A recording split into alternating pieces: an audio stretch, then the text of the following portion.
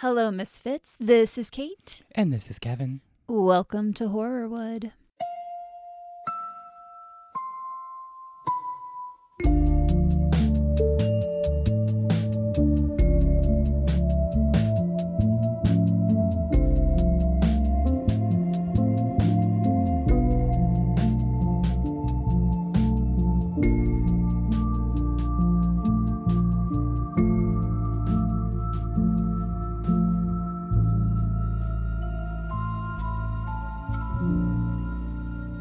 Was just singing every lyric to every Taylor Swift song that there is out there. Which he's not even a Swiftie, he I'm says. not even a... Well, he claims. Now I'm scared to say that in public. You know what? I am fully in my Swiftie era, and I embrace it. And I watched the Super Bowl last night, and I was like, if the Chiefs don't win, I will be very sad, even though I literally just started watching football like 3 weeks ago. Could you imagine all the 13-year-olds out there who, if they would have lost, would be scream crying into a pillow? I mean, I could have been one of them. Oh my God. But they won, and I only know that because we're recording this on Monday because I was sick over the weekend when we were supposed to record. It's been a rough patch at the... A little bit. Yeah. But I'm feeling a little better. Good. And I'm going to try to have this out by tonight. And that is where we are in our lives, Kevin. And in just the general, February month. And you know what's in February? Valentine's. And if you joined our Patreon before February 1st, you got a little something from us in the mail. A card. And we have new Patronians to shout out. We've got Dana Montaro in our accomplice tier. Oh, that's right. I know you're looking at me like, wait, we did this. We didn't. Because it was on the Patreon episode that we shouted them. I don't think we did shout them on the Patreon. Anyway, we're doing it now. And so we've got Dana, and then we also have Becca Durrett, who is one of our Misfit Murderinos. Becca and Dana, thank you so much. We truly appreciate your support. Thanks, Becca and Dana. And we hope that everyone is having a good Valentine's week or not. Maybe you hate it, and that's totally fine, too. I wish it was Halloween, so there we are. Halloween and Valentine's, I feel, are similar, but just different colors. In what way are they similar? Just lots. If you go to the Walgreens aisle of Valentine's stuff, it reminds me of the Halloween aisle. I don't know what I'm saying. Okay. And also, I like the Reese's hearts and pumpkins. Yes. I don't like milk chocolate, but... I didn't know that, Kate. Now you do. And you know what? Apparently Matt doesn't know it either because he keeps buying me milk chocolate. I'm like, babe, I don't like milk chocolate. You like dark chocolate, though. Love dark chocolate. Okay. Bring me that dark chocolate. Good to know. I have a whole thing of that, and I'm putting it behind me right now. I'm I brought these candy bars, but I guess no. They're actually for me, not you. You're just eating throughout the episode. We hope that you guys are having a delightful week because I'm about to bring you way down. This is a rough case and content warning for domestic assault. And I guess we're just going to get right into it. Today we are talking about the death of model and Playboy bunny Jasmine Fiore. I've heard her name pronounced Fiore and Fiore, but I think most often I hear it Fiore, so that's what I'm going with in this episode. On the morning of August 15th, 2009, the body of 28-year-old Jasmine Fiore was found. This is brutal. I just want to warn everybody, and I'm just going to tell you exactly how she was found. She was found stuffed inside a suitcase in a dumpster in Buena Park, California, which is about an hour south of Los Angeles. She was nude, and her face was so swollen from being severely beaten that she could not be identified. Oh, my God. It is rough. Not to push it on another case, but it reminds me a little bit of the one of the lady in the UK that you did. Sally Ann Bowman, yeah. Mm. Equally as awful and horrible, just brutal. That is horrifying. Yes, it is. Police noticed that all 10 of Jasmine's fingers had been cut off and her teeth had been knocked out. No. And I will go ahead and say that it was determined that occurred after her death. So she did not feel that, if that is any kind of I can't even consolation. think about it. Yeah. It was clearly a means used by her killer to conceal her identity. And it would be days before authorities discovered who she was. Oh, that makes sense. But that makes sense. Like, no fingerprints, Right. no dental records. Mm-hmm. Damn, Yeah. that's fucked up. 8 days after Jasmine's body was found, the body of her husband, Ryan Jenkins, was discovered more than 1,000 miles away. What? So settle in, misfits. Here we go. Ah. Jasmine Fiore was born in 1981 in the small town of Bonnie Doon, I California. love that name. Isn't it Bonnie the best? Doon. It is the quaintest sounding name for a town that I have ever heard. It sounds like a Girl Scout cookie name. It does. And the Girl Scout cookies are out in full force right now. So I use Native deodorant, and they partnered with Girl Scouts to do like scented deodorants. So you have and Girl body Scout wash. scented deodorant? I do. It's my armpits smell S'mores? like no, the ones with coconut and chocolate. Oh, that's what I meant. The Samoas. Samoas. That's what it is. Armpits smell like Samoas, and then my whole body, because I bought a body wash, smells like trefoils. Oh my goodness, Kevin! I smell like a cookie over here. delicious. Delish. Native sponsor us. Bonnie Doon is just outside of Santa Cruz in Northern California. It has less than 3,000 residents. It's a very small town. It's beautiful. It sits a few miles inland from the Pacific Ocean and is surrounded by giant redwood trees and hiking trails. It sounds ideal. I want to go there. Jasmine was an only child, and her parents divorced when she was 8 years old. According to investigative journalist Mark Ebner, Jasmine's dad walked out on her and her mom, Lisa, leaving Lisa to raise Jasmine alone. According to her friends and family, Jasmine was what they considered a tomboy, which I realize that term is problematic, but it is how they described her. And I looked up to see what is the more appropriate term for tomboy in this day and age. All I could find was gender creative or gender non-conforming, which doesn't really seem to fit in this case. That's interesting. I also feel like androgynous is a term as well. Maybe. And again, I still don't feel like that fits for her. She Okay. was just a girl who was athletic and liked the outdoors. Yeah, That's basically and why what do we she was. do we have to have a term for that? Exactly. Like, why I is mean, it if you're gender non-conforming or genderqueer, that feels like separate. separate? From, Yeah. yeah. Your likes and dislikes form your identity as well. I don't know. It shouldn't be like... It shouldn't be like this, like, sexual and gender identity Exactly. is linked to what she Yes. enjoyed. Do you see what I'm saying? Oh, Sorry. I see. Yeah, exactly what you're saying. Yeah. So I just wanted to acknowledge that, but that is what they refer to her as. She was their little tomboy. Yeah. Jasmine loved sailing boats and riding motorcycles and being in nature. She loved animals, particularly dogs and horses. She rode horses both competitively and just for fun.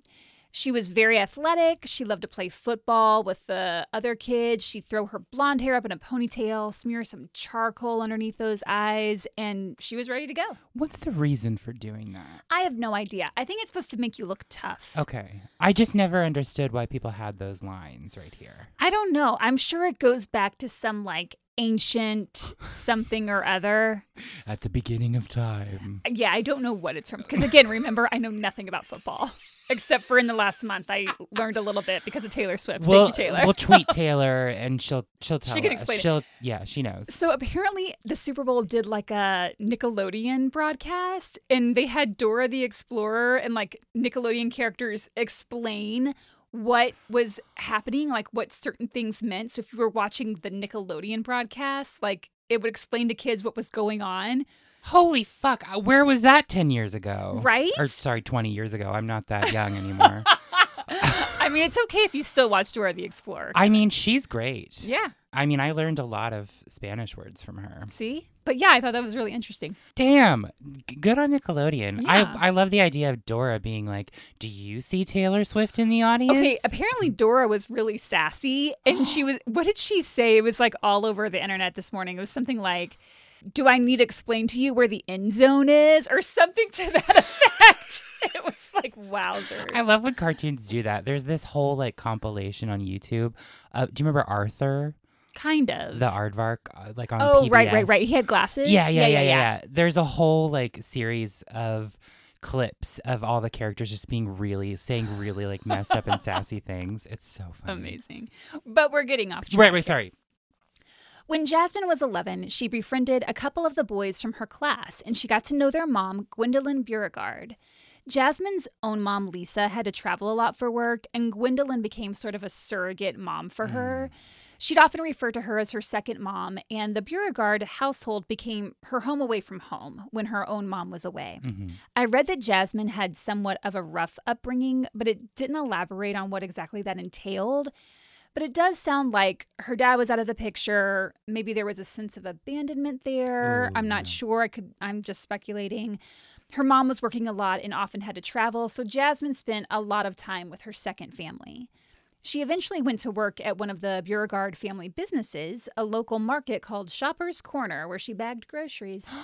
One thing in particular that stood out about Jasmine was her strong work ethic. It's something that came up a lot in my research. She worked hard, and it definitely paid off for her throughout her life. Shortly after graduating high school, Jasmine was ready to broaden her horizons. Small town life just wasn't for her, and she set her sights on Los Angeles. LA. And she was a little nervous because she comes from a town of a couple thousand and she's going to a city of almost 4 million people. Jasmine was very attractive. She had blonde hair. She was tan. And she knew that her looks could open doors for her. She was like, I have a certain look I think Hollywood might notice. She started getting gigs as a swimsuit model, which eventually led to her getting invited to parties at the Playboy Mansion. According to friends, she loved being at the Playboy Mansion. It was definitely a side of life she had not experienced in small-town Bonnie Doon.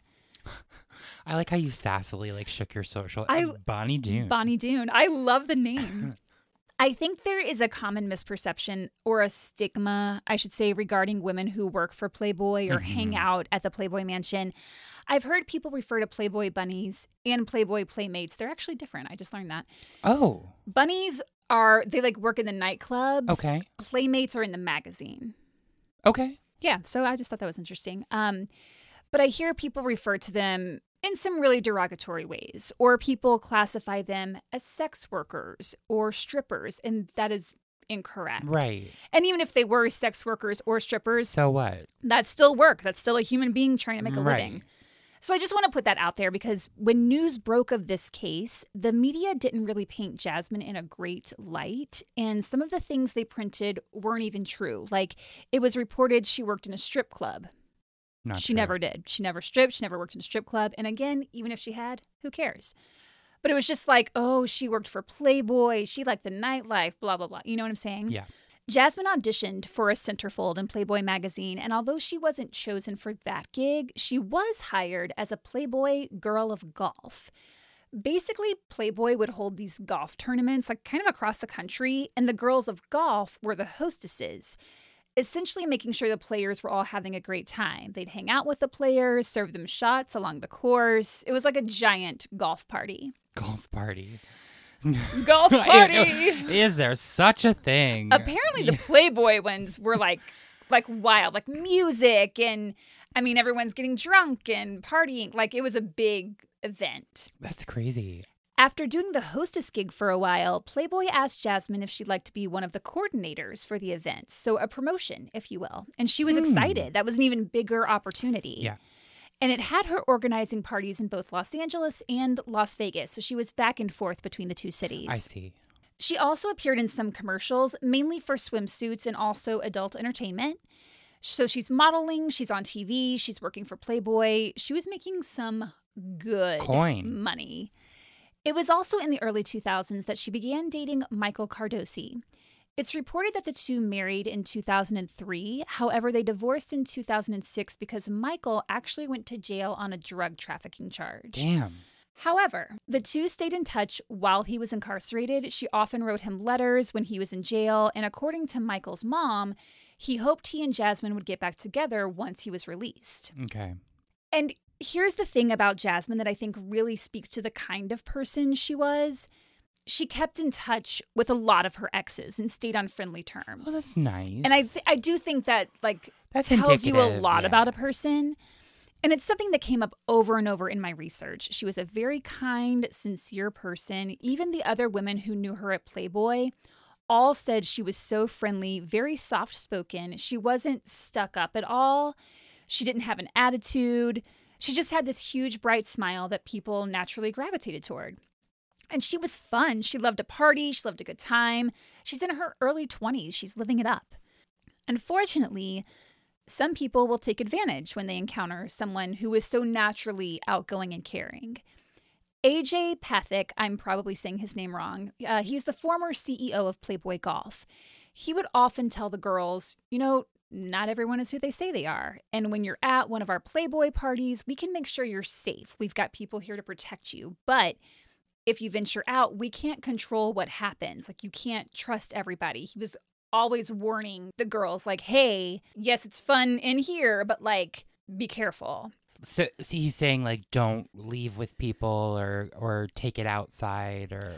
I think probably that's along those lines. Okay. Or, like, if you're advertising your Playboy status elsewhere, like, other people could take advantage of that when we're not around to make sure that you're protected. Being safe. Yes. Or, sorry, that you are safe. Yes, like, that you're protected. Providing a safe environment. Exactly. That makes sense. I mean, that's a nice thing and because it was something that I'm sure the women encountered often. All the time, I'm sure.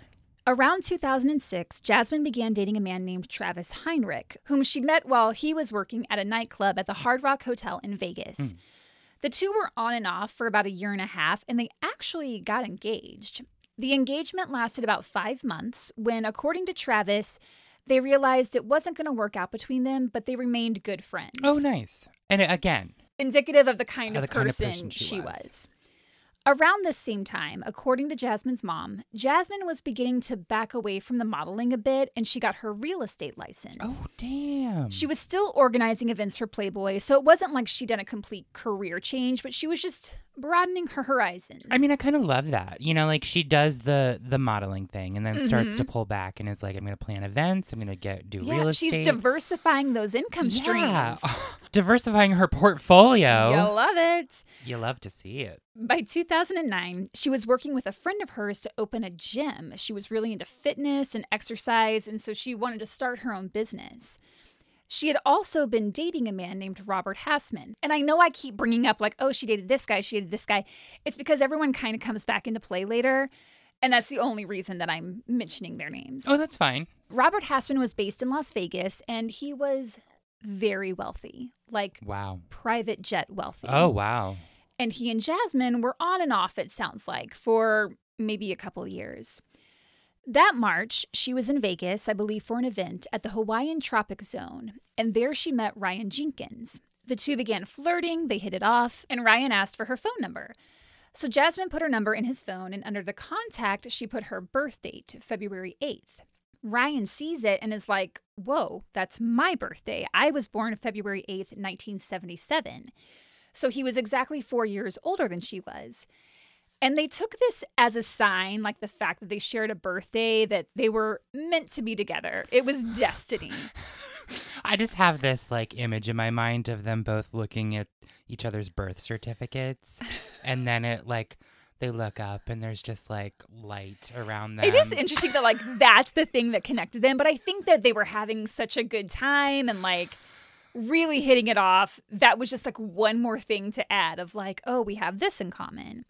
It's like when you're out in public with like one of our big cups and you see another person with a big cup and automatically you're like, I get you. Hey, girl, I see you across the street. The two met on March 16th, 2009. And 2 days later, on March 18th, the two got married at the Little White Chapel in Vegas. Wait. Just because you share a birthday does not... It does not equal going pretty straight quick. To the chapel. It's pretty quick. And we'll talk a little bit about why it happened so quickly. Okay. But here she was, this model, a Playboy bunny, and Ryan told her that he was on a reality TV show that was going to start airing that summer. So they both kind of looked at the other one with stars in their eyes. However, they didn't really know each other. Obviously, you can't know a person in 2 days. But let's try to get to know Ryan a little bit better here. Okay. He was from Calgary, a wealthy oil city in Canada. Calgary ranks high as one of the top cities in Canada in terms of quality of life. Ooh. It's like a nice area. Ryan's friends and family describe him as really funny and intelligent, very loving and trustworthy guy. Ryan had dreams of stardom and set his sights on Los Angeles. It was something he often spoke with his friends about. He was going to go to Hollywood. He was going to be famous. Hold on. Kate is refreshing her throat with some hydration water. Water. Delicious and fresh. Delicious and fresh. The slogan for water. So Ryan's friends weren't really surprised when he applied to appear on a new VH1 reality show called Megan Wants a Millionaire. What year was that? 2009. I think I remember that. Really? Yeah. Megan Wants a Million. Did it air? Mm-hmm. Okay. Part of it did. Oh. The show starred Megan Hauserman, a former Playboy model who had already competed in multiple reality TV shows. She won season 3 of Beauty and the Geek and was a fan favorite on Rock of Love with Bret Michaels, Rock of Love Charm School, and I Love Money. Oh my God, Rock of Love. Did you watch all of those? I did. Yes, I Amazing. did. I don't know why they were all vying for that guy's attention. I've never seen any of them. Don't know why they were vying for Bret Michaels' attention. Well, I mean, I could see he's kind of like white trash hot. Like, I get that. I think he's just hot. Really? Bret Michaels is hot. Oh, okay. Says I, not Kevin. Clearly. I don't know. All of those shows were just wild and crazy. And it was for just sure. for entertainment purposes. Yes. But yeah, insane. Kind of like in that era of Flavor of Love. Right. And then there was that weird one on MTV, like Tila Tequila. Wow, Kevin knows a lot of I reality was an TV MTV shows. girly or whatever. Sorry, continue. Yes, Megan. The premise of Megan Wants a Millionaire is basically the same as The Bachelorette, but all the contestants had to have a net worth of at least $1 million. Wow. To find potential contestants, 51 Minds Entertainment, the production company VH1 used to produce the show, placed ads on the radio and threw casting parties at nightclubs. Ryan Jenkins attended one of these parties. Christopher Catalano, like Jordan Catalano, but Christopher. Who's Jordan Catalano? Oh my God, are you too young for My So-Called Life? Oh, yeah, I didn't watch that. That was a little past my time. Oh, God. Okay, I'm just going to have a moment with myself over here. Christopher Catalano, a senior casting producer for 51 Minds, said that Ryan had one of the best personalities on this planet. He just had this charisma. That was his quote. Producers really liked Ryan, and he moved pretty high up on the list of potential candidates. Viacom, now known as Paramount Global, owned VH1, and they hired the firm Collective Intelligence to do background checks on all its reality TV contestants. Paramount being famous players Lasky back in the 30s. We've talked so much about You're going to bring that up every time you episode. mention Paramount, famous players Lasky. Viacom was Central Intelligence's biggest client, having done around 500,000 background checks for them. But Central Intelligence only covered records in the United States. And since Ryan was from Canada, the firm hired Straight Line International to run a check on him in Canada. Everything came back clear, and Ryan was cast as one of the potential suitors for Megan. Ryan boasted a $2.5 million net worth from his job as a real estate developer. But as Megan got to know him on the show, it became clear pretty quickly that maybe Ryan wasn't everything he said he was. Oh. For one, he wore a fake Rolex. If you're a millionaire and you are competing on a television show to try and win the heart of a former Playboy model who is looking to settle down with a rich guy, why would you wear a fake Rolex? You're worth millions. Spring for the real thing. You can afford a real one. Have you ever worn a Rolex, Kate? Do I look like I've ever worn a Rolex? I'm just asking. I'm sitting in a closet. We've got G-Shocks and Fossils. The brands of watches. Okay. The, I didn't even know what that was. So I had a friend in London. I haven't talked to him in a while, but he was visiting Chicago, and he had a Rolex.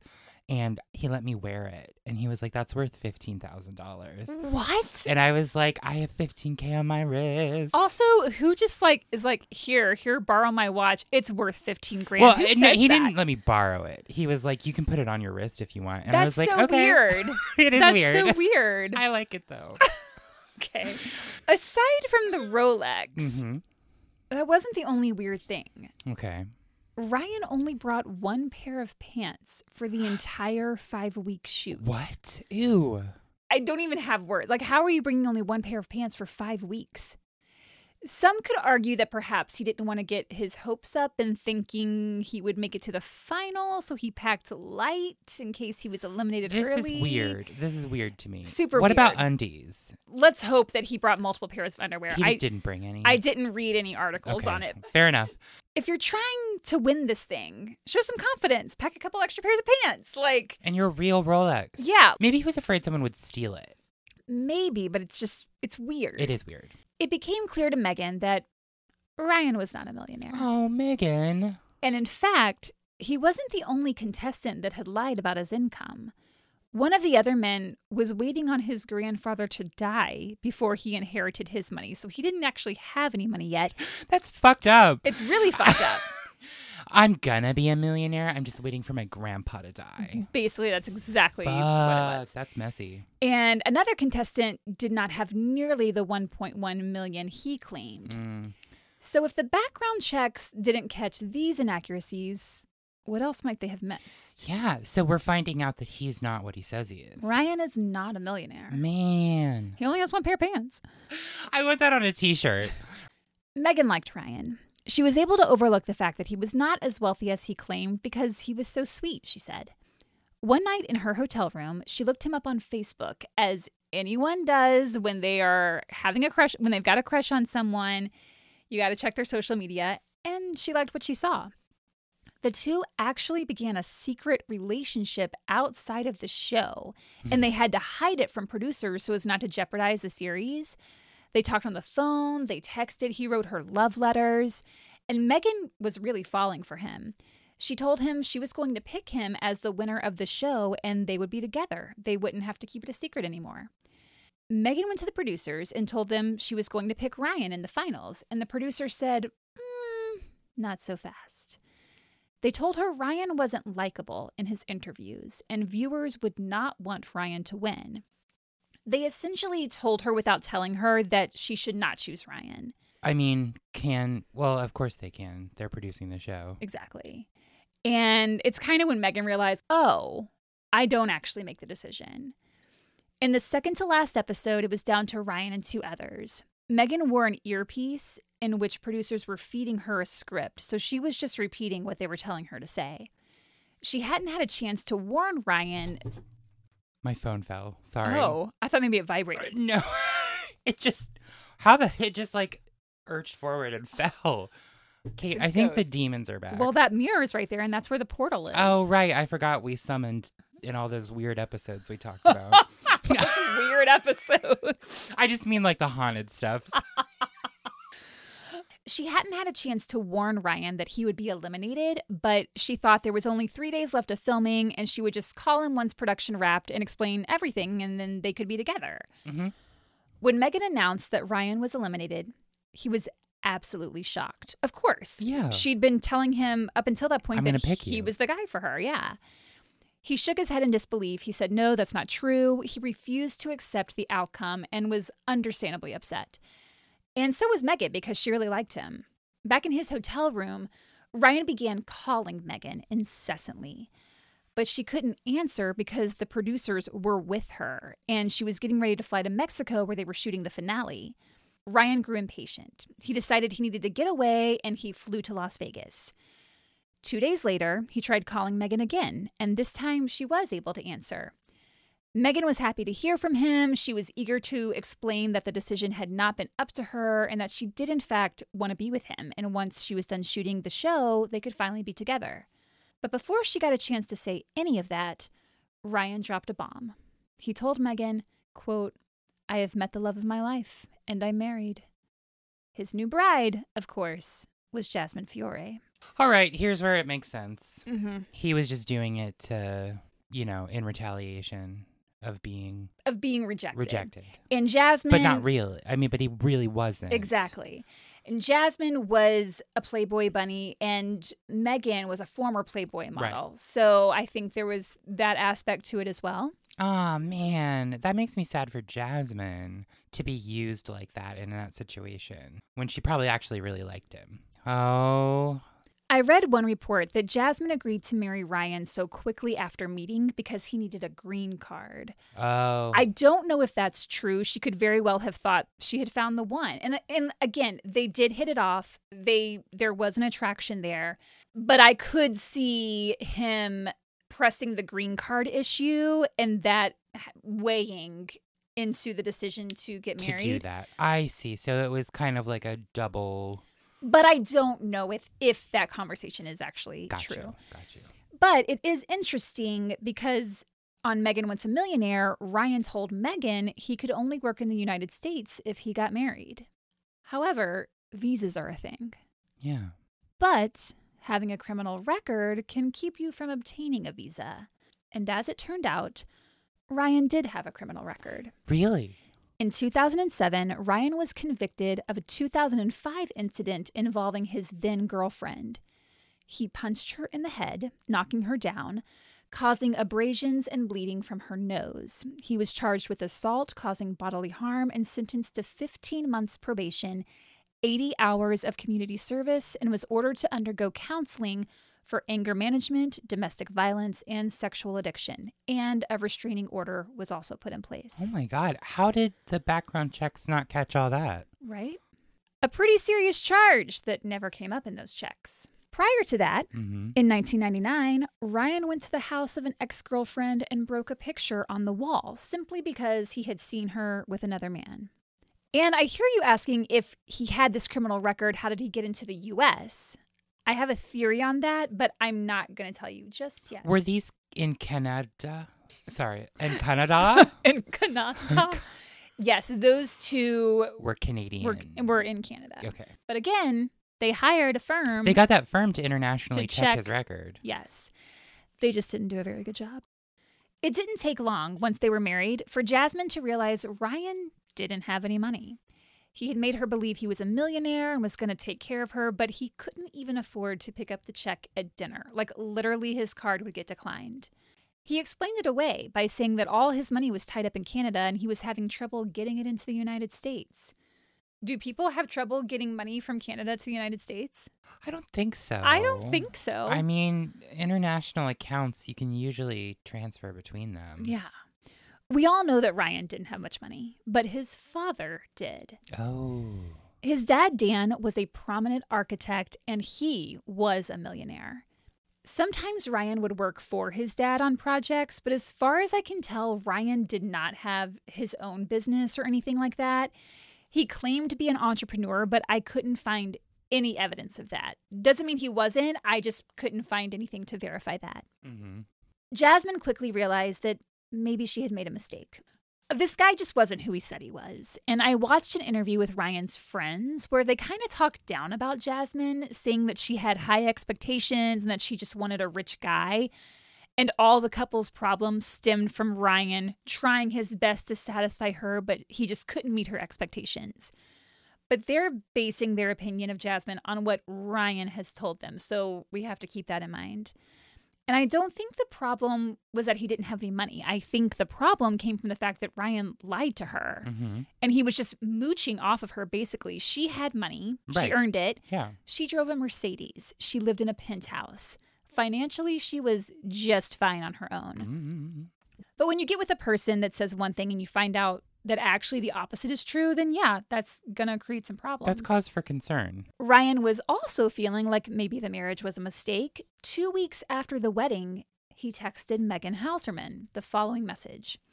I got caught up after the show and made a hasty decision with a girl, as you know, but it's very obvious I am not with my soulmate here. If you'd like to see if there could be still something, we should talk. His syntax in that drives me crazy, but I wanted to... You read it. You read it right. Exactly. That's the point where you go, maybe it's time for an annulment. you realize, hey, we rushed this a little too fast. Maybe we made a mistake. For Jasmine's part, it seems she wanted to at least try and make the marriage work. She was asking her friends for advice, like, hey, Ryan gets angry if I so much talk to another guy. Like, how do you handle that situation? It seems she wasn't ready to throw in the towel yet. And like, she's trying to talk to her friends and probably also get a gauge of like, is this normal? Like, is this what husbands do? You know what I mean? Like, you're trying to get some backup there. And Ryan seemed determined to be with a Playboy bunny. If he wasn't going to be with Megan, it was Jasmine. If he was having trouble with Jasmine, he would text Megan. And Megan did care for him, although I think she kept her distance because he was married now, but the two did stay in touch. On April 22nd, 2009, so they've been married about a month at this point, Ryan and Jasmine were at an event in Las Vegas, and they were hanging out by a pool. Travis Heinrich was also there. He was her former fiance, and they had decided to just be friends. And Jasmine went over to talk to Travis. Some reports say she kissed him. Others say they were just talking. And the ones that say she kissed him don't elaborate on whether it was like a little peck on the cheek or if it was something more. So we don't really know, but they were talking.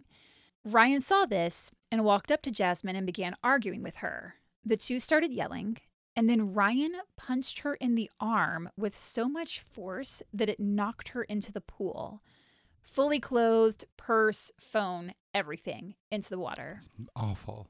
Ryan was arrested on a domestic violence charge and spent a night in jail, and his court date was set for December. So he wasn't like sitting in jail until then. Sure. Just like, here's your court date, Right. Show up. Jasmine's mom, Lisa, said Ryan was extremely jealous of her daughter, and he didn't like that she kept in touch with her ex-boyfriends. According to her former fiancé, Travis, Jasmine discovered that Ryan was going through her phone every night and looking to see who she was texting. This has happened to me. And it is fucked up. So a guy has done that to you? Yeah. Oh, gross. Jasmine actually got a second phone line that she hid from Ryan so that he wouldn't go through it. But Ryan wasn't exactly Mr. Monogamy over here. Lisa, Jasmine's mom, said that when Jasmine was away, Ryan would use her Mercedes to bring women back to their apartment. And he would hide Jasmine's stuff so it would look like he lived alone. That's ridiculous. Yeah. Jasmine, understandably, was scared of Ryan. Although they shared a residence in Los Angeles, they began living mostly apart. Lisa said that in May, Jasmine had gotten the marriage annulled, but there are no records of it. I think it was probably something she was definitely thinking about and had probably expressed to her mom, like, I'm getting an annulment and, you know, I gotta get away from this guy. But there's no evidence that it actually occurred. Oh. Jasmine dyed her hair brown. And according to Lisa, took down her modeling website and had her last name legally changed to Kincaid. Playboy kept trying to contact her to see if she was going to participate in the golf event that year, but she didn't respond. It was like she was trying to separate herself from who she had been. In June, Ryan called up Megan and asked her to dinner. As someone who still cared for Ryan, she agreed. When she saw him, she noticed he'd lost a lot of weight, his skin was pale, he was shaky and seemed paranoid. It wasn't the Ryan she knew. Oof. He spent the evening complaining about Jasmine, saying that she was ruining his life. What? Yeah. It's like his own delusion of what he thought or what he expected or wanted from her, as opposed to like what was actually happening. It's crazy to me, like they met and married so soon, and there seemed to be some kind of reasoning aside from attraction that they would do that, of course. But then it also seems to me like, no, this was also like at the beginning kind of like an intense relationship. It seems that way, yeah. And I think, again, there was some feeling there, and Jasmine wanted to try and make that work, but Ryan definitely seems like he went into it for all the wrong reasons. Exactly. And it's all coming out. Right. On the series The Playboy Murders, which I'll link, there's an episode on this case. And in it, Megan said Ryan was obsessed with Jasmine not leaving him because he wants to win. This is what Megan said. She said Ryan can't accept any rejection. Holly Madison, who hosts the series, said, quote, I think a lot of men, particularly Ryan in this case, want to date a Playboy model or to have that kind of trophy on his arm to get a lot of attention or reflect that attention back on them. They're really attracted to that, but they're also simultaneously very, very jealous, insecure, and can't handle it. Yeah.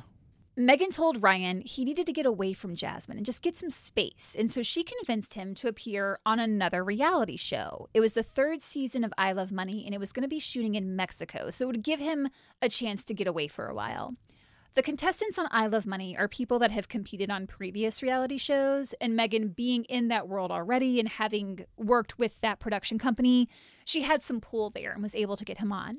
The show began shooting in July of 2009, and Ryan was outwardly obsessed with winning the $250,000 prize.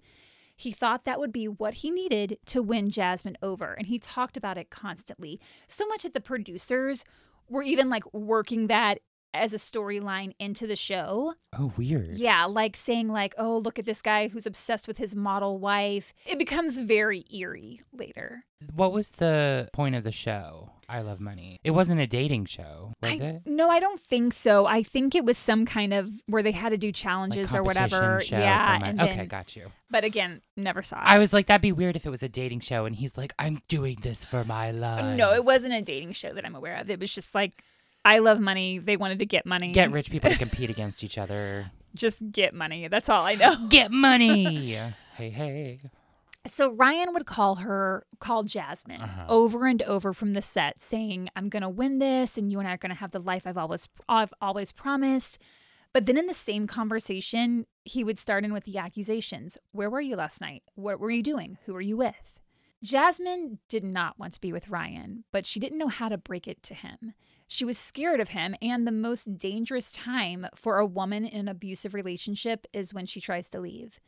So she confided in her friend Travis, saying, I'm in over my head and I don't know how I can get out. Mm-hmm. And I think it's such an important point. It's easy to look from the outside and go, oh, just leave him. Mm-hmm. But it's not that simple. Jasmine was really smart and independent. She was a strong woman, but that doesn't make getting away from an obsessive partner any easier. Right. The guy who used to go through my phone, I was terrified of him. I knew I wanted to leave long before I actually did. And once I finally did leave, I felt like I was in hiding because I didn't want him to find me. I wasn't on social media. I moved and didn't tell him where. It's a scary time. And Jasmine was terrified. And she was such a kind-hearted person that she truly didn't want to hurt him. And Ryan kept telling her things that would convince her to give him another chance. Wow. Because this is what they do. Yeah. On July 27th, Ryan emailed Jasmine saying, I'm going to do better. I can't live without you. I need you. According to Lisa, Ryan wrote Jasmine poems and claimed he'd had this spiritual awakening. In sort of a last-ditch effort to win her over, Ryan convinced Jasmine to accompany him to a poker tournament in San Diego. It was a charity game, and the contestants were all quasi-celebrities, so like reality TV contestants and stuff. On August 13th, the two arrived at the L'Auberge del Mar. It is a swanky 4-star hotel. They had taken Jasmine's Mercedes for the trip and arrived at the hotel that afternoon at 3:28 p.m. Their room was on the ground floor, and they're seen on the security camera going into their room, and then at 6:25 p.m., they leave the room, and they're really dressed up for this event. He's in a suit, she's wearing dress and heels, and they head to the poker tournament, which was about a 10-minute drive away at another hotel. But things between them were not going well. They spent the night arguing, and Jasmine had had enough. She began texting with Robert Hassman. He was the wealthy guy from Las Vegas that she had dated prior to marrying Ryan. Right. They were still close and kept in touch. She sent a text to Robert saying, send a plane for me, come get me. I am done with Ryan Jenkins. Ryan and Jasmine began arguing. Presumably, he found out she was contacting Robert. They decided to leave the event. They were like, we should probably get away from here. And they went to a nightclub called the Ivy in downtown San Diego. They got there around 12:30 a.m., and there, several people witnessed them arguing yet again. At some point during the evening, Ryan took Jasmine's phone and texted Robert, suck it. That is the last text message Robert received from Jasmine's phone. No. The two left the Ivy around 1:30 a.m. and went back to the hotel where the poker tournament was because they had left Jasmine's car there, so they needed to pick it up. And they left that hotel around 2:30 a.m. Jasmine is never seen alive again by any witnesses or on any surveillance footage. Ryan isn't seen again until 4:38 a.m. when he is caught on the security camera at the L'Auberge running to his room. The L'Auberge was only a 10-minute drive from the poker tournament, which they left at around 12:30. Which they left around 2:30. So there's 2 hours in there unaccounted for. Yeah. Guests in the surrounding rooms said they heard a man and woman fighting in Ryan and Jasmine's room. A few minutes later, Ryan walks out into the hallway. He's taken off his jacket at this point, so he just has a sleeveless shirt and pants on. He's carrying an ice bucket in his left hand and another object in his right. There's a large wardrobe in the hallway against the wall opposite Jasmine and Ryan's room. Ryan places the object in his right hand on the very top of that wardrobe, and it's tall, so he has to really reach up to place it there. And then he goes and gets ice and heads back into the room, walking very casually. There's no sense of urgency. The next time Ryan appears on the security camera is at 6:24 a.m. He exits the room carrying an armload of clothing, toiletries, a pair of shoes. There's a clothes hanger that's just dangling from this pile in his arms, and he's having trouble carrying it all. He returns a few minutes later, empty-handed, and goes back into the room. At 6:51 a.m., he exits the room again, hands in his pockets. He doesn't return until 9:09 a.m., a little over 2 hours later. And when he does, he's wearing a different shirt. He now has on a long sleeve shirt. 11 minutes later, he exits the room again, and that is the last time Ryan is seen on the hotel's security footage. Mm-hmm. Several hours later, he can be seen on surveillance footage just after 5 p.m., so this is August 14th. Mm-hmm. Returning to the apartment he had shared with Jasmine. It's only about a 2.5 hour drive from San Diego to Los Angeles, depending on traffic. But it took him almost 8 hours to get back because he left that hotel at 9. Right. He's coming back at 5 p.m. Shortly after, he's seen exiting into the parking garage with a large suitcase, which he puts into his vehicle and leaves. The white Mercedes is missing. On the morning of Saturday, August 15th, a man in Buena Park went out to a dumpster to collect cans, but instead found a suspicious-looking suitcase. His gut told him to open it. And when he did, he saw what he thought was the body of a child. But it wasn't a child, it was Jasmine. I mentioned at the top of the episode that her fingers and teeth had been removed. When authorities ran her DNA, nothing came up, so they didn't immediately know who this person was. That evening, Ryan filed a missing persons report on Jasmine. He told police the two of them had returned home from San Diego around 8:30 p.m. the night before, so August 14th, and he said Jasmine dropped him off but then left to run some errands and never returned. We already know that's not true because he's on the security camera arriving back at 5:02 p.m. and Jasmine is not with him. There. Yeah. During the autopsy, the ME discovered this unidentified female had breast implants. And I did not know this, but all breast implants have a serial number. What? So when they ran the serial number, Jasmine's info came up. Oh my God. Isn't that wild? That's insane. Yeah. And also really smart to do. Yeah, I had no idea, but it makes sense. Yeah, 100%. And on August 18th, she was finally identified. Her official cause of death was strangulation. The autopsy also revealed semen found inside Jasmine, and when they ran the DNA, they found a match. But it wasn't Ryan's. It was Michael Cardosi's, her ex-husband, who just days before Jasmine's murder had been released from prison on parole in San Diego. Obviously, detectives had to talk to him, just got out of prison, he's in San Diego, his DNA is present in her. And it turned out that Jasmine had driven to San Diego to meet with him when he was released. The two were so excited to see each other, and they did have sex. But investigators were able to quickly rule him out because he was wearing an ankle monitor and had never gone to the hotel she had stayed at with Ryan, nor had he been anywhere near the poker tournament. Mm-hmm. When detectives ran Jasmine's info, they found the missing persons report that had been filed by Ryan 3 days prior. So they knew they needed to talk to him, but unfortunately, he already had such a head start. They tracked down the residence he'd shared with Jasmine in LA, but when they searched it, they found he had cleared all his stuff out. They learned he kept a storage unit in Las Vegas where he kept a boat, but when they checked the unit, the boat was gone. Oh. They also discovered that when Ryan got back to LA on August 14th, he FedExed both his and Jasmine's wedding rings to Las Vegas to be cleaned, but he never picked them up. Okay. When detectives learned of their stay at L'Auberge, they obtained search warrants, combing through all that security footage. They inspected the room, but it had already been cleaned by housekeeping, and the housekeeping staff said they didn't find anything out of the ordinary. Weird. Okay.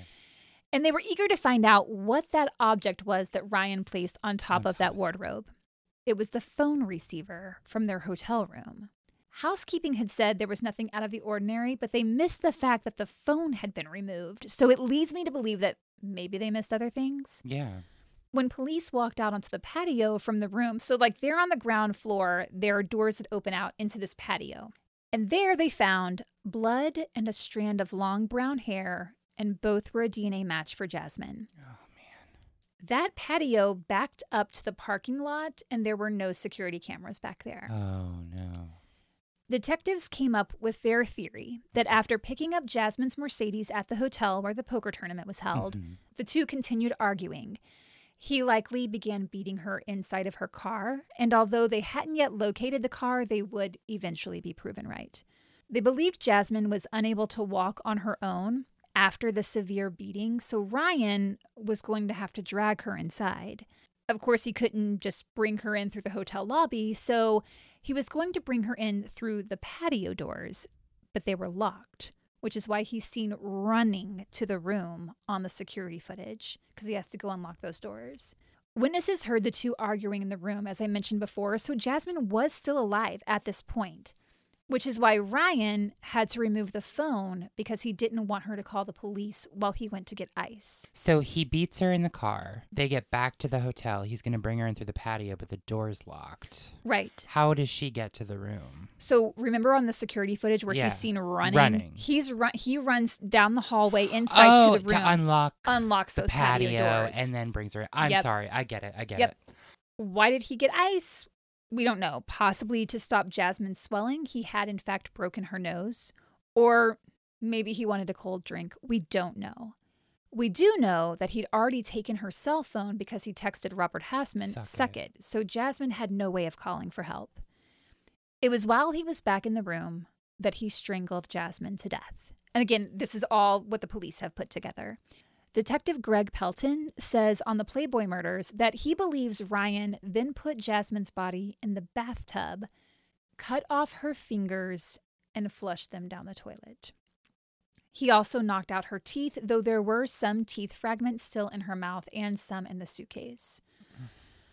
Ryan removed her clothes and stuffed her body in one of the suitcases they had brought with them for the trip. This was not a big suitcase. It's a carry-on. It's like 2 feet by 2 feet, which is why he's seen carrying a bunch of clothes in his arms on the security camera. Okay. On his way back to LA, Ryan threw the suitcase into a dumpster behind an apartment complex in Buena Park, which is like halfway between San Diego and LA. Okay. It's just so cold and callous. So like gross. What the fuck? To put a person in a suitcase and then put that suitcase in a dumpster. He really went full over 100. All in. Yeah. God. And for someone who had filed a missing persons report on his wife, he didn't seem all that interested in finding her. A detective from the Missing Persons Division got in contact with Ryan. But he said, oh yeah, I reported her missing, but I got to get back to Canada. I've got visa issues. So what? Okay. So he left the country. They knew he was on the run and that he was likely headed to Canada. Yeah. When Ryan's picture was shown on TV as a suspect in Jasmine's death, Megan Hauserman was shocked. She didn't believe that the Ryan she knew had actually committed murder, and she was terrified, afraid that he would come looking for her. Mm-hmm. She did not leave her apartment the entire time that he was on the run. I mean, fair enough. Yeah. Because psycho. Think about that. Like, you know all about their situation, and now he's killed her. Are you next? And to see it on the news, like, yeah, just like see his picture. Oh my God, I can't even imagine. So what scary, that's like. So scary. I would just lock the doors, turn the lights off, and hide under the bed. I would be so scared.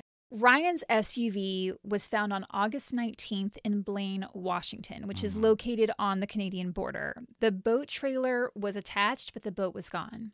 The United States Coast Guard spotted a man speeding in a boat at night at high seas along the Canadian border. They tried to stop him, but unfortunately they lost sight of him. Fuck. Just that scene, when you picture that, it's like dark and it's high seas and like some guy's speeding on it. Like, that's just fucking crazy and terrifying. Oh, yeah, because his boat wasn't in the storage unit. He got it out. He got it. Ryan then parked his boat at a marina half a mile from the Canadian border and literally just walked into Canada in an area where there is no border crossing. It's literally just a ditch that separates the two countries. And that is how I think Ryan got into the U.S. in the first place, going back to earlier, because I don't think he would have been able to get a visa with his record. So how does he know he can just cross the border there undetected? I feel like he already knew about that spot, because I don't know how else he would have gotten into the U.S. Ryan then had his younger half-sister pick him up and drive him to Hope, Canada, which is an ironic name for this case. Ryan stayed in the car while his half-sister checked him into the Thunderbird Motel, paying in cash for a 3-night stay. Once he was settled into the room, she left. On August 21st, the manager saw Ryan talking on the phone outside. He said he looked exhausted and did not look like the picture that had been shown on TV, so he didn't recognize him. At 11:30 a.m. on August 23rd, when Ryan failed to check out, the manager, Kevin Walker, checked the room. And inside, he found Ryan, deceased, hanging by his own belt from the clothing rack in the closet. Oh my God, that's ghoulish.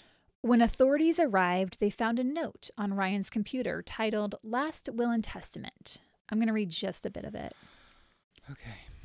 I'm sure everyone feels I'm a monster. Let me tell you that Jasmine was in fact a far greater monster than I could ever be. I merely wanted to love someone. My heart and love for her was pure and powerful. It drove me and brought out the very best in me. Jasmine was the key to my happiness. He never confessed to the crime in the letter, so investigators needed more evidence in order to close the case. 3 days later, on August 26th, Jasmine's white Mercedes was found abandoned in a parking lot just a mile from her apartment in LA.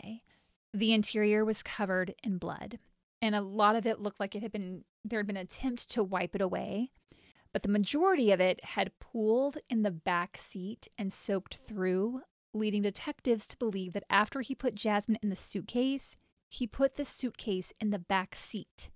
Just the thought of him driving with his murder victim in the car with him, like, not even in the trunk. Not that that's better, but like, she's right there. And he drove at least an hour with her because it would have taken about an hour to get there. Oh my God. I don't even know, like, what has to be going through your brain? It feels like something flips or snaps. You know what I mean? And people just go into a certain mode of, one, just, covering things up and, figuring out a plan to do that. And it's almost like there's no emotion in it. Yeah. And you see the escalation he went through in life, too, Yeah. with the first of, like, he punches or breaks that photo frame at his ex-girlfriend's. And then he punches the next girlfriend. The girl. And then it just keeps escalating. And no one caught that. No one had really eyes on this guy. It is. I mean, yeah, I don't even know. Ryan's entire family believed wholeheartedly that he was innocent. And his dad even gave a statement to the Calgary Herald. And when I read it, first I felt really bad for his parents because Ryan was clearly lying to them about the relationship, and he had painted Jasmine as this terrible person who would abandon him and go off with other men. He told the same story to police, that he and Jasmine arrived back in LA and she left to run an errand and never returned. That's what he had told his dad. Mm-hmm. And again, we know that that's just not true. His dad even defends the pool incident. And this is where I'm like, okay, let's not defend domestic assault. Like, no, there were witnesses. He was arrested, but his dad thought it was outrageous that he got arrested for, quote, pushing someone into a pool. He punched someone her into a pool. I'm not going to read his dad's statement, but I am going to link it. Okay. And of course, no one wants to believe that their loved one could commit murder. Ryan's half-sister was also dragged through the media since she was the one who picked him up at the border, but she said she believed he was innocent. And I do feel he probably thought she was just helping him get away from the media attention. Ryan also told his family that he was in contact with all of the authorities the whole way through, which was also a lie. The only consolation Jasmine's family had after Ryan killed himself is that they wouldn't have to go through a trial. But of course, he also wouldn't face the consequences of what he did. And the fallout among production was wide-reaching. VH1 distanced itself from Megan Once a Millionaire, stating it was an outside production produced by 51 Minds Entertainment, and they took the show off the air after 3 episodes.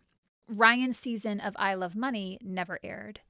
Megan Hauserman's reality TV career, as well as her modeling career, ended abruptly. No one wanted to be associated with her since she was linked to Ryan. That's not on her, though. Right. There's even more. So Erica Worth, the founder of Collective Intelligence, the company that did the background checks, contacted Straight Line International, who had run the check on Ryan since he was Canadian.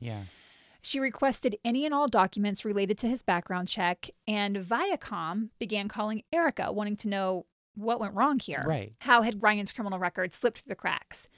But she said Straight Line International had stopped responding to her. They fucked up. 51 Minds then distanced itself from Collective Intelligence, and Collective Intelligence claimed Ryan's record went unnoticed due to an error by a Canadian court clerk. Viacom, which had been Collective Intelligence's biggest client, cut ties with the firm, and Erica Worth laid off 13 employees, almost her entire staff. Collective Intelligence sued Straight Line and won, with Straight Line paying almost $1 million settlement. And as for 51 Minds Entertainment, no one wanted to be associated with them. VH1 demanded that 51 reimburse the network $12 million for the cancellation of I Love Money. Erica Worth spent years rebuilding her business and says she now does supplemental background checks at her own expense. She said she's noticed that now networks and studios don't seem to worry too much about the budget when it comes to getting a thorough report. They don't care about the cost. They're just like, give us everything. Mark Cronin, who co-founded 51 Minds, went on to create the series Below Deck for Bravo and says Jasmine's case affects every conversation he has when it comes to approving a contestant or cast member, and said that even after the show stops taping, they keep in touch with everyone and help anyone who might need professional help get counseling. Forensic pathologist Dr. Michael Wellner spoke with CBS News regarding this case. He was not involved in her case, but he's someone that they would apparently bring on to provide insight into these situations. And he said, quote, "This is the kind of tragedy that fathers should talk to their sons about, being able to learn to tolerate rejection." I tried to find a quote from Jasmine because I wanted to end her story in her words. Unfortunately, I couldn't find anything from her, but I did find this quote from her childhood friend, Sarah Jansen. She told ABC News, "Oh God, Jasmine was just exciting. She brought a new lease on life to us up here. She wanted big things in her life, and she was going to go get them." That's sweet. And that is the case of Jasmine Fiore. How tragic. It's awful. That's awful. And there was such a big fallout for a lot of people after that. Yeah, people lost their jobs. People lost a lot of money. I mean, it feels like to me like it was on straight line. Well, I mean, it was a court clerk error. Was it? Oh. I mean, I feel like all of those entities were blaming the next person. They were all blaming each other. Yeah, it was like the mistake. VH1 was like, it's 51 Minds' fault, and Viacom was like, it's Collective Intelligence fault, and Collective Intelligence is like, it's Straight Line's fault. Like, I feel like no one said, oh my God, a life has been lost here. Right, and then it all became about like money and blame and who was at fault. When in real, I mean, that's insane. So Entertainment Weekly came out with an article about this case titled "The Murder That Changed Reality TV." And I don't know that it necessarily has. I do think some good came from it in terms of like how they conduct background checks and things. But there's no standardized vetting system for contestants. And those reality shows have to see so many people and cast so many people. And like, I feel like the early 2000s were the heyday of it with like Survivor and Big Brother. And even though those things exist, it's not as big as it used to be. Mm-hmm.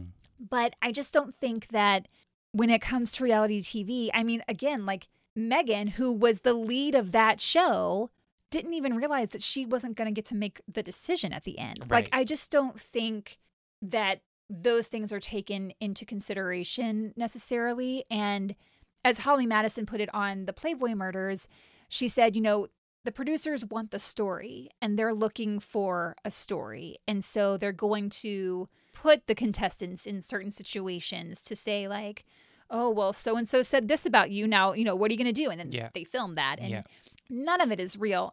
I think everyone knows that. But like, by now, it's just really sad because had they caught that, and the thing is, I'm not even sure his family knew that he was arrested in Canada. Right. They seem to not know. And if they did know and say all the stuff about him later, that's fucked up. Yeah. Because they talk about like how wonderful he is. So if they knew that he had beaten his ex-girlfriend and was arrested for that, then like, why are you defending this guy? But I'm not even sure they knew. Right. And that's what's so scary is like, everyone said he was just the nicest guy. Right. All charm, all charisma. And also it's kind of like without the reality TV thing, it doesn't necessarily mean this wouldn't have happened. Exactly. You know? Yeah.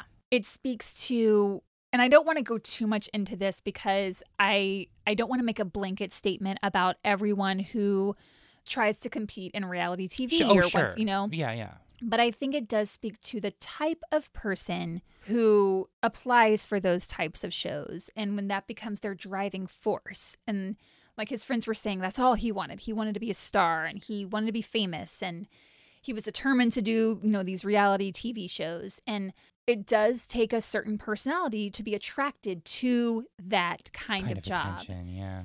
So I do think there's an aspect of that to it. Sure. And it's unfortunately so horrific and tragic and definitely did not need to happen. No. It's awful. But have a great week, everyone. Yeah. If you want to give us a comment on this episode, you can do so on Instagram, Facebook, or YouTube at Horrorwood Podcast. You can shoot us an email at horrorwoodpodcast@gmail.com. Or you can hop on over to Patreon like Dana and Becca did this past week and sign up at patreon.com/horrorwoodpodcast. Happy Valentine's, everybody. And don't do murder. Don't do murder. Happy Valentine's. Tines.